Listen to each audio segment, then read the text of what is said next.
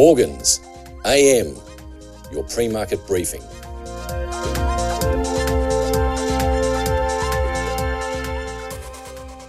US equity markets settled modestly higher as markets digested further remarks from Federal Reserve Chair Jerome Powell on the pace and duration of higher interest rate rises to fight inflation.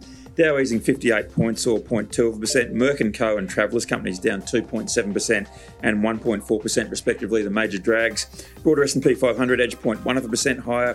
Nasdaq adding 0.4%. Small capitalisation Russell 2000 index inching 0.04% higher. Federal Reserve Chair Jerome Powell testifying before the US House Financial Services Committee overnight, the second day of his semi-annual appearance before Congress. Mr. Powell said the central bank has not made any decision about the March meeting. We're not going to do that until we see additional data, reiterating that the Fed is not on a preset path. The Fed chair said policymakers will be guided by the incoming data and the evolving outlook, and he cited Friday's non-farm payrolls report as a key piece of data, along with consumer and wholesale inflation data that will be released before the Fed's next monetary policy meeting on the 21st and 22nd of March.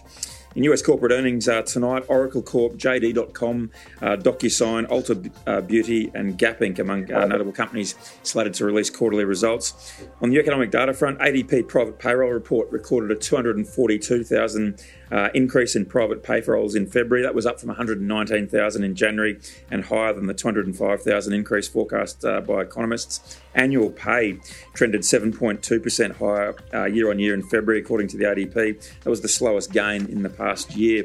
Also out overnight was the latest Job Openings and Labour Turnover Survey, or JOLTS report. Recorded job openings fell to 10.8 million in January from 11.2 million in December.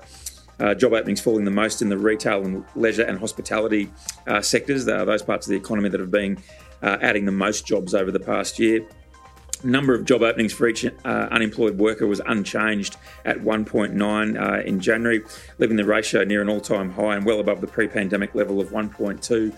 Again, Fed Chair Powell pointed to that higher number of openings per unemployed persons as a sign the labour market is overheated when he testified on Tuesday before Congress.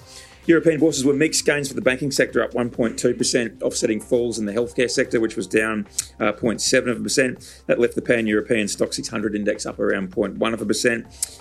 Germany's DAX rising 0.5%, Adidas up 2.6%. That was despite the company warning it could be on track for its first annual loss in 3 decades this year after ending its partnership with rapper Kanye West and cutting its dividend. Continental rallying 7.6%. That was after the automotive parts manufacturer posted a stronger than expected full-year result and projected higher earnings this year amid a sustained market recovery.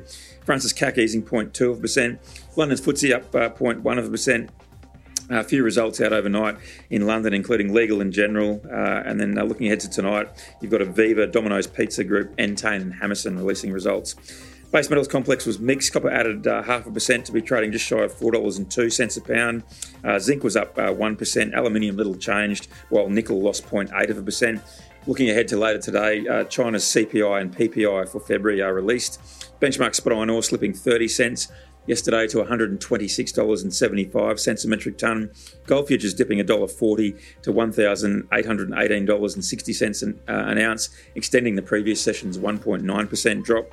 Oil prices logging back-to-back declines despite the latest official inventory data recording the first weekly drawdown in US crude stockpiles in 11 weeks. WTI down 92 cents or 1.2% to 76.66 a barrel, and Brent down 63 cents to 82.66 a barrel.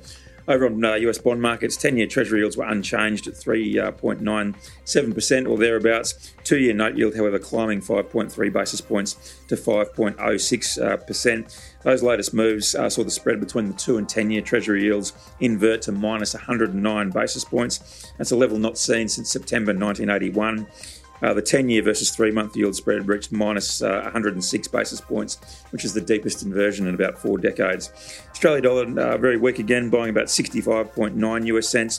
Final reading of building permits and private house approvals for January headline today's Australian economic calendar. This is general advice only, and we have not considered your needs or objectives.